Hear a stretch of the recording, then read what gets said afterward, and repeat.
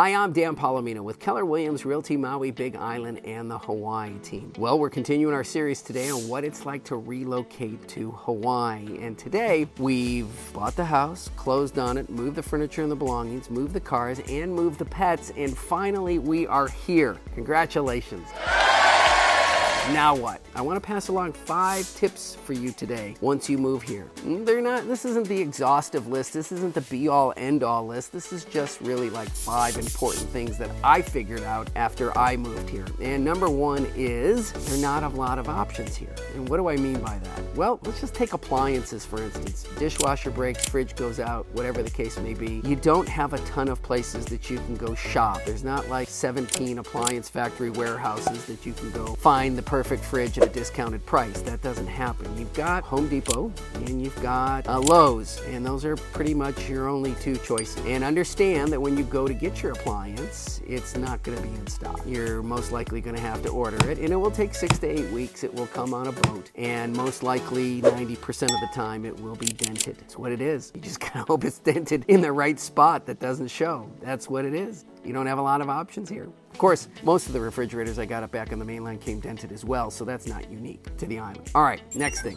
When I say you don't have a lot of options, it's a lot of options for shopping. There's a Walmart here on the Big Island, as I said, Home Depot, there's a Target, there's a Lowe's, there's a Ross, some of the stores that you would recognize on the mainland. But for the most part, we really utilize Amazon here, and we use Amazon a lot. And the thing to know about buying from Amazon here is that there's no such thing as 2-day shipping to Hawaii. It doesn't exist. You can't get that Prime 2-day. So just know that it's going to be 3, 4, 5, 6, 7 days for you to get something from Amazon. So plan ahead and utilize Amazon.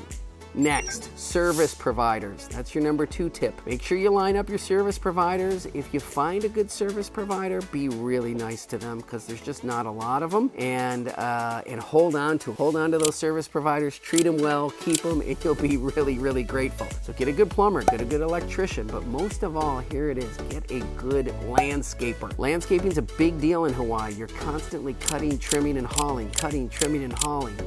Stuff grows here like crazy. So if you land a good landscaper, they are worth their weight in gold. Do not let that guy go no matter how much he charges you, okay? Number 3, things move at a slower pace here. That's why you're moving here, right? You're changing your lifestyle. You want things to slow down a little bit. Well, congratulations, you got it. It moves much slower here.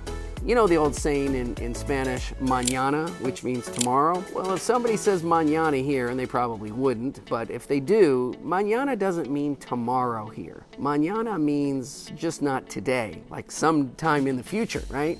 That's what you're gonna have to learn. That's moving at the slower pace. Not gonna happen today, but it's gonna happen sometime in the future. Gotta be okay with that. Number 4, don't honk. If you're at a traffic light, somebody's looking down on their phone, it turned green, they're not moving, you don't honk.